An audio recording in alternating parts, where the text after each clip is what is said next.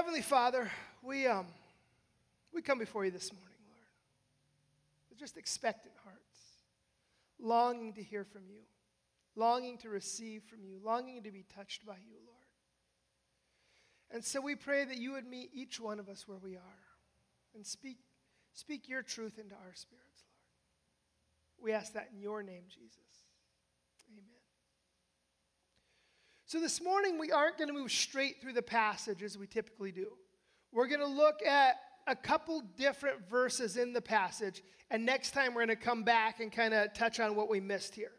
But I want to specifically look at some of the details surrounding Peter's denial of Jesus. Remember back in John chapter 13 and verse 37, Peter and John are talking, and Peter tells Jesus, Lord, I'll follow you anywhere. I'll follow you even to death. And remember, Jesus tells Peter, he says, look, here's the deal, Peter. Before the rooster crows tomorrow morning, you will have denied that you even knew me. Not once, not twice, three times he says you're going to deny me before the rooster even crows. And so last week we saw between 600 and 700 men, these armed soldiers, come to arrest Jesus there in Gethsemane on the Mount of Olives. And remember, Peter, he steps up with his sword and he starts swinging it. And you're not gonna arrest Jesus when I'm here. All right? Peter's like that one friend every guy has growing up that's always ready to fight. I don't know if I think every guy's had a friend like that. What'd you say? Right? And they're always at, geez, what are they going to get us into now? Right? Peter's that guy. He's the what is he going to get us into now guy. And so we see Peter there. He's ready to fight. Pulls out his sword, chops off Malchus's ear. And remember Jesus, he bends over and he picks up Malchus's ear and puts it back on his head. He reattaches it. Tells Peter to put away his sword.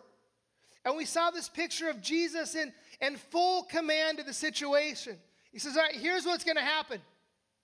You're going to let my followers go, and then I'll go with you. And Jesus, he allows himself to be arrested. Jesus allows himself to be bound and led away to the home of the high priest. And that's where we're going to pick up the text this morning in verse 15. It says, Simon Peter followed Jesus, and so did the other disciple. Since that disciple was known to the high priest, he entered with Jesus into the courtyard of the high priest. So Jesus is handcuffed, he's arrested, he's led away, and we know from the other gospels that the rest of the disciples, they kind of scattered into the wind. They went into hiding. Only Peter and John had the courage to follow their Lord at this point. And I think sometimes Peter sort of gets a bad rap, doesn't he, for being a coward. Sort of gets beaten like a piñata on May 5th, doesn't he? Right? I mean, people are always attacking him. But look, he's there. Where's everyone else at? Everyone else is off cowering in a corner somewhere. Where's James? Where's Matthew? Where's Thomas? Only Peter and John are here. It says the other disciple was known to the high priest, talking about John. And this is a bit of speculation and sort of some extra biblical accounts. It's not gospel, but apparently from what we can kind of put together, John was from a fairly well-off family. Right? We know that old father Zebedee, he owned a fishing business. He owned multiple boats. And in those days, we know historically that fish from Galilee, this special salted fish they made, it was a delicacy. And it was in high demand in Jerusalem. And if you had money and you lived in Jerusalem, you would order this fish from Galilee.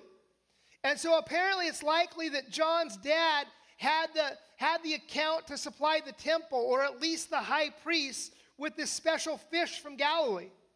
And so John probably made those deliveries, or at least some of the deliveries. So he'll be down there in Jerusalem delivering this fish. And as the son of a relatively wealthy businessman doing business with the temple, John was likely acquainted with the high priest. He was known to the high priest, it says. So that's the most likely scenario. And John and Peter, they arrive at the high priest's house. And it's a gated house, we learn. It's got a fence all the way around it. And if you've been to A lot of different areas in the world, all throughout Central and South America, you'll see this. Houses have these fences all the way around them. These tall concrete fences, and they usually have like pieces of broken bottles sticking out of them or chunks of rebar, right? And they offer a degree of security and a degree of privacy. And so that's the situation at the high priest's home. And we'll see in a minute that there's this door there. There's a gate. And there's a gatekeeper who allowed people to come in and stop some people from coming in. And so as Peter and John arrive, the doorkeeper, she recognizes John and she lets him in. I know maybe she's thinking that he's delivering fish.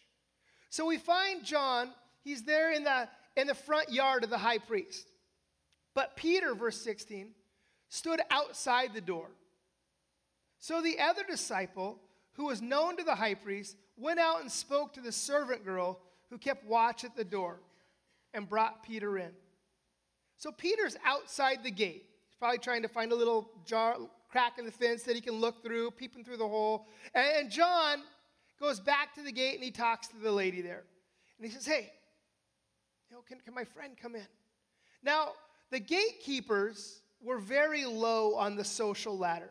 They were the lowest tier of servants. The gatekeepers were typically the ones who washed people's feet when they would come into the home. And so John, he's a young man. He probably flashes her a little smile. Good evening, miss. Hey, can my friend come in too? He's with me. And I don't know the situation. Maybe she fancies the son of thunder or whatever. But for some reason, she lets Peter in as well. And the servant girl at the door said to Peter, you also are not one of this man's disciples, are you? She says, hey, aren't you one of Jesus' followers? And didn't I see you out there handing out fish and loaves the other day? Wasn't it you that tried to walk on the water? And another one of the Gospels, she says, you're a Galilean. I recognize your accent. And accents are they're a dead giveaway, aren't they? You can't really lose your accent. I lived in Belize for 14 years, and I understand Creole completely. And I can speak Creole reasonably well. But I always sound American when I speak it. As the Belizeans say, I sound white. I always sound white, even after 14 years. And even here, you can tell if somebody's from down south, right?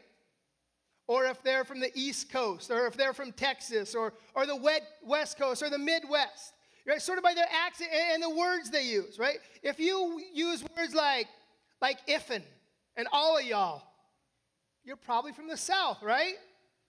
If you say use guys and forget about it, you're probably from the East Coast. If you use words like pumpkin spice latte, you're probably, well. And I remember a few years ago, there was this thing kind of floating around on social media. And it claimed that it could ask you a few vocabulary questions and tell exactly where you were from. And so I kind of piqued my interest, and I answered the 25 vocabulary questions. And it's crazy how it's able to zero in on exactly where you're from by your choice of words. And I'm not just saying it says, oh, you're from the South or you're from the Northwest. It can specify what county you're from, and sometimes even what city you're from. And I don't know if we realize how specific our accents and language is, even more so before radio, right? And before TV, before it was so much more kind of homogenized. All that to say that when Peter spoke, it was very apparent where he was from. And she says, you're a Galilean, aren't you? You sound like you're from up north. Nope, not me. I don't know if he's trying to change his accent. He says, I am not. What we see here is Peter makes his first denial of Jesus. This is Peter, this big, rough and tough fisherman. This is sword-wielding, walking on water Peter. And he denies that he knows Jesus to a little girl. And I imagine he must have realized instantly what he did. That's not going to happen again. I won't make that mistake again, he must have thought. I learned my lesson. I won't be found denying Jesus again. Now the servants and the officers had made a charcoal fire because it was cold. And they were standing and warming themselves. Peter also was with them, standing and warming himself. So this is an interesting scene. It's cold outside. It's the middle of the night. And I don't know if you've ever spent any time in the desert. But in the desert, it can be blazing hot in the daytime. And all of a sudden, as soon as the sun goes down, the temperatures just plummet, right? You know, when I lived in Southern California, my dad and I, we would go out rattlesnake hunting sometimes. And we would have to go camp out in the desert to do it. And it'd be 105 degrees in the daytime. And you're just pouring sweat. But as soon as that sun goes down, it's like 50 degrees. And so you have to light a fire to keep warm. And it's the same deal here in Israel, right? So they light up a little charcoal fire. It says a little campfire, and everyone gathers around it trying to keep warm. The servants are there, the soldiers are there, the temple guards are there. They're all gathered around. And Peter starts to kind of scoot in to get close to the fire to warm himself. And we see him here. He's taking comfort, really, in the presence of the enemy. He's taking comfort in a place that he shouldn't have been in the first place. And the next few verses, they take us to a different scene, the interrogation of Jesus. And we're going to come back to that next week. We're going to skip ahead to verse 25. Now Simon Peter was standing and warming himself. So they said to him, "You also are not one of the disciples, are you?" And he denied it and said, "I am not." Now I wonder how many of us have found ourselves in a position like this. You know, we're here at church on Sundays, we're singing away. You know, I have decided to follow Jesus, no turning back. We're all pumped up, ready to take the world for Jesus, ready to storm the gates of Hades.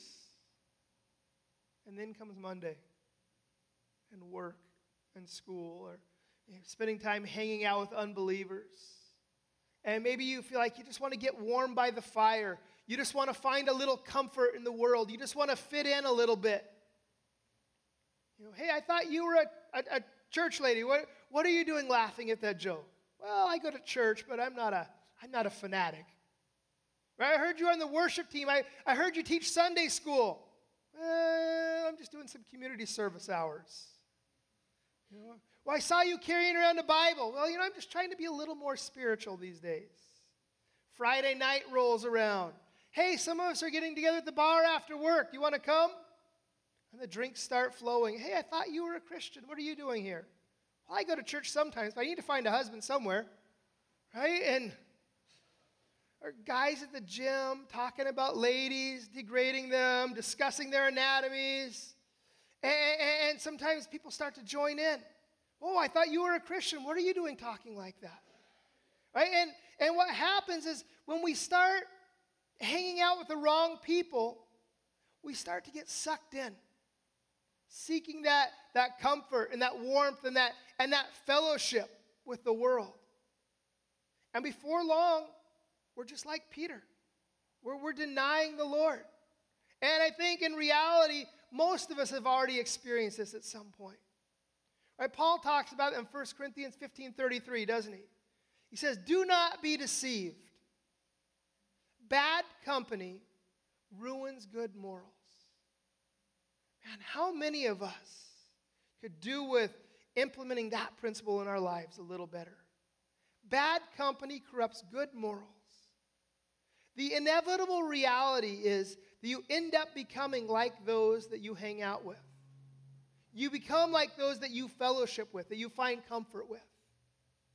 And so that's what Paul is talking about when he says not being unequally yoked with unbelievers. Right? And Paul is using this analogy of oxen. Right? A yoke was a big piece of wood that it would use to harness two oxen together to plow a field or to tow a wagon or whatever. And if you have two oxen latched together, towing a wagon, they're going to go in a pretty straight line. But if you've got a oxen and a German shepherd tied together, right? They're unequally yoked. And they're going to keep veering off one direction or another, and they're not going to be able to stay on course. They're not going to be able to plow evenly. And that's the idea. And so often when we talk about this verse, it's used in the context of dating and marriage, isn't it? Right? So much so that there's a Christian online dating service called Equally Yoked. And I see a lot of you single people are writing that down already. How do you spell that, Pastor? But I remember when I was in youth ministry, I used to have to always to give the talk to the kids in youth group about why it was important not to date unbelievers. And that's part of certainly that's a big part of what Paul is talking about in 1 Corinthians 6:14. But in Scripture, it's more than just dating. He's talking about a far larger context. He's talking about business, friendships, partnerships. He's talking about fellowship. He's talking about why being yoked together with unbeliever and why it doesn't work. Because you're naturally going to be pulled in different directions. You're naturally going to want to go different ways. You're going to want to go down different paths. And it either causes conflict in the relationship or compromise to the Lord. And the reality is, we become like who we hang out with.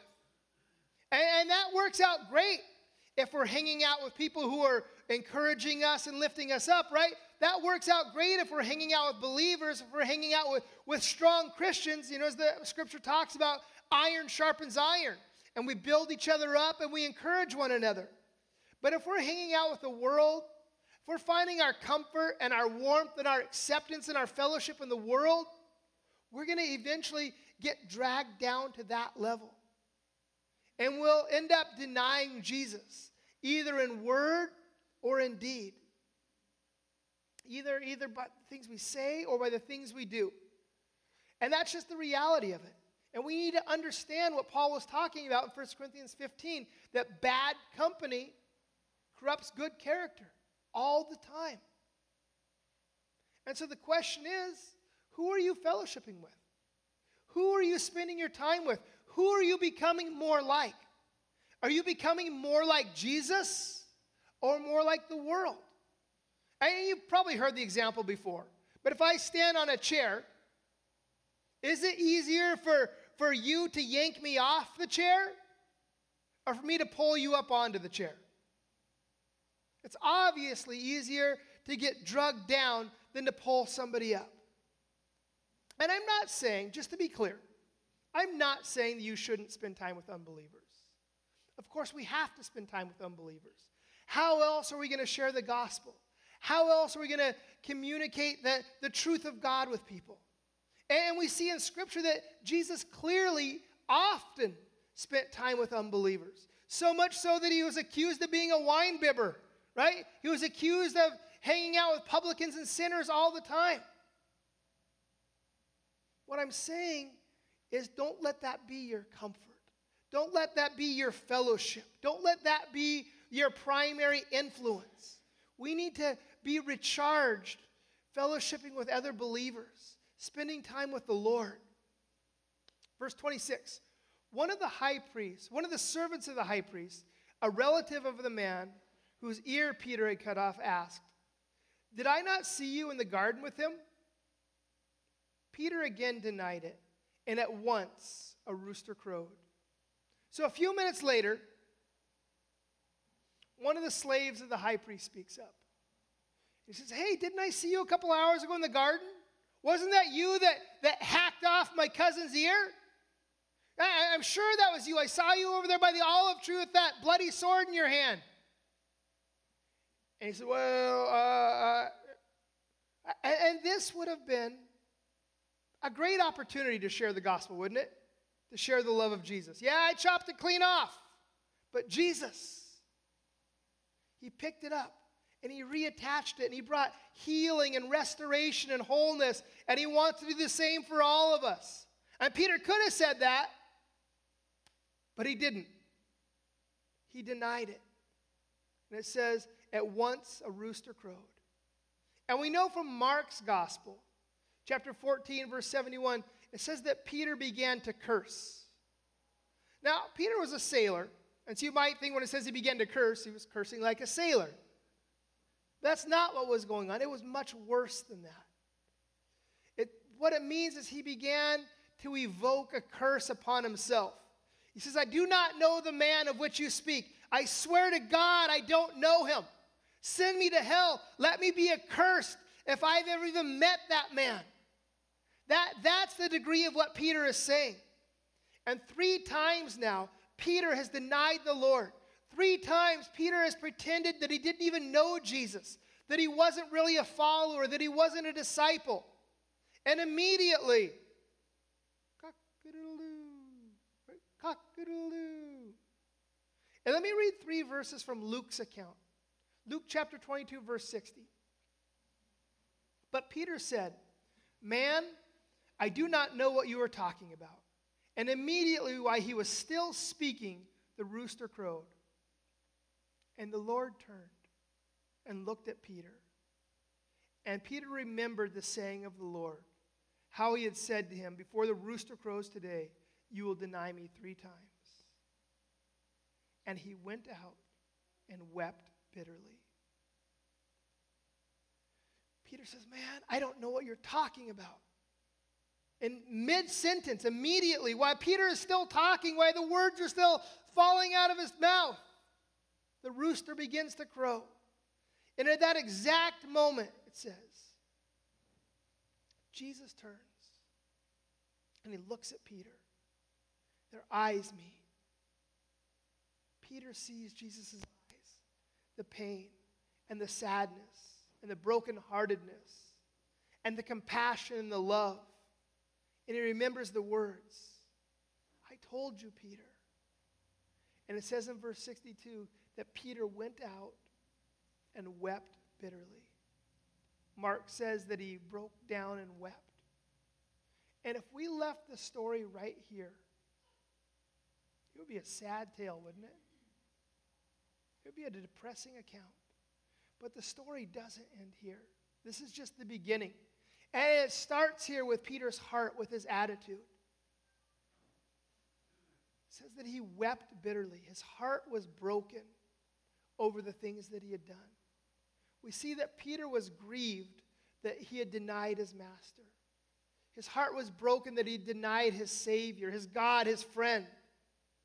And what we see here in Peter is a real brokenheartedness, repentance. We see genuine contrition. The psalmist writes in Psalm 51:17, the sacrifices of God are a broken spirit, a broken and contrite heart, O God, you will not despise. I think that's what we see in Peter here. A heart that is broken before the Lord over the things that he had said and done. And a couple chapters back, we saw Judas do the same thing, didn't we? Judas went out and betrayed the Lord. And this is interesting to me then that Peter and Judas essentially went out and did the same thing, didn't they? Right? They both sold Jesus out with very different outcomes. Judas went out and hung himself. And Peter goes out and becomes the first pope. Right? If you're Catholic, right? What's the difference? It was about his heart. It was about his attitude. Jesus would have forgiven Judas. He would have restored Judas if Judas had repented and come back. And what does repent mean, by the way? The Greek word is metanoia, and it means to change direction. It means to change your heart concerning a matter. And Judas was sad. He regretted what he has done, but he never called out to the Lord. He never repented. Instead, he went out and hung himself. Peter left, and he wept bitterly, but he came back to the Lord. To use 2 different personalities in Scripture, right? We see Gomer in the book of Hosea in the Old Testament. She goes out and she sells herself into prostitution and slavery, and she's miserable. But left to her own devices, she just stays there. She doesn't do anything but sit there and lament her condition. And we see a similar story with the prodigal son, right? He gets his life good and messed up. And he finds himself out starving, living in squalor, jealous of what the livestock is eating. But Scripture says that he came to his senses and he repented. Right? He changed his mind on the matter. He changed direction and he went home. He says, this is stupid. I'm ruining my life. I'm going to go home. I'm going to return to my father. And he was received and he was restored. Peter here, his heart is filled with love for Jesus. And he just couldn't stay away. Remember John chapter 6? There's this huge crowd gathered around Jesus. And Jesus addresses the crowd and he says, listen, do you guys all want to follow me? Yeah, Jesus, we love you. We want to follow you, right? You just fed us fish and bread and you took care of our needs. We want to serve you, Jesus. We want to make you our king. And Jesus says, all right, cool. Here's the deal. You have to eat my flesh and drink my blood. Now listen, they didn't have John 15 yet. They didn't understand the Lord's table. They didn't understand communion and the new covenant. Jesus just says, all right, guys, we got to eat up. Take a bite. Eat my flesh and drink my blood. People said, whoa, you're getting a little kooky. You're getting that's too weird, Jesus. That's too hard.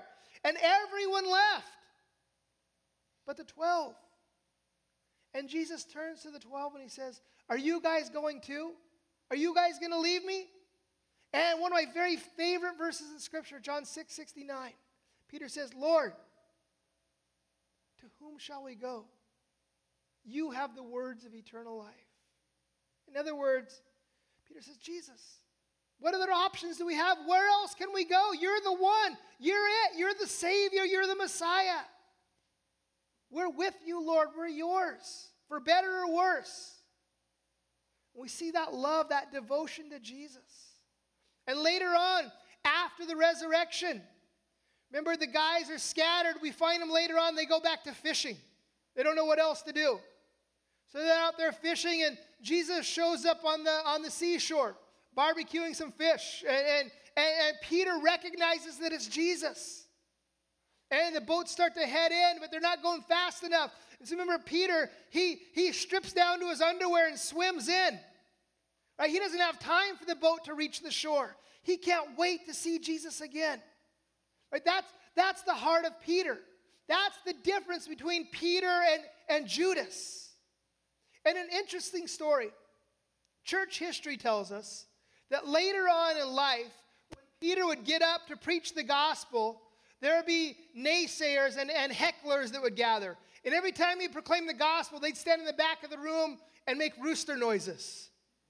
That'd be a tough crowd to preach to, wouldn't it? Every time I'm trying to read it, cock-a-doodle-doo. And it must have reminded Peter of this time in the yard with the high priest. Man, I bet you the enemy tried to use that too, didn't he? Peter, remember what you said? Peter, remember what you did? Peter, remember that little girl and you ran away scared? John writes in Revelation 12 that Satan is the accuser of the brethren. And Peter, he could have fallen into the enemy's trap, accusation and condemnation, feeling sorry for himself. Peter could have said, woe is me, and used that as an excuse not to serve the Lord any further. But he didn't, did he? He used the reminders of his failing to recall the love and the grace and the mercy of Jesus. And I can't emphasize what an important principle that is for us. Our failings and our fallings, they can either cause guilt and drive us away from the Lord, or they can remind us of grace and drive us to Jesus and drive us to the cross. Every morning when that rooster crowed, Peter was reminded of what happened. But I bet you those crows came to remind Peter of Lamentations 3.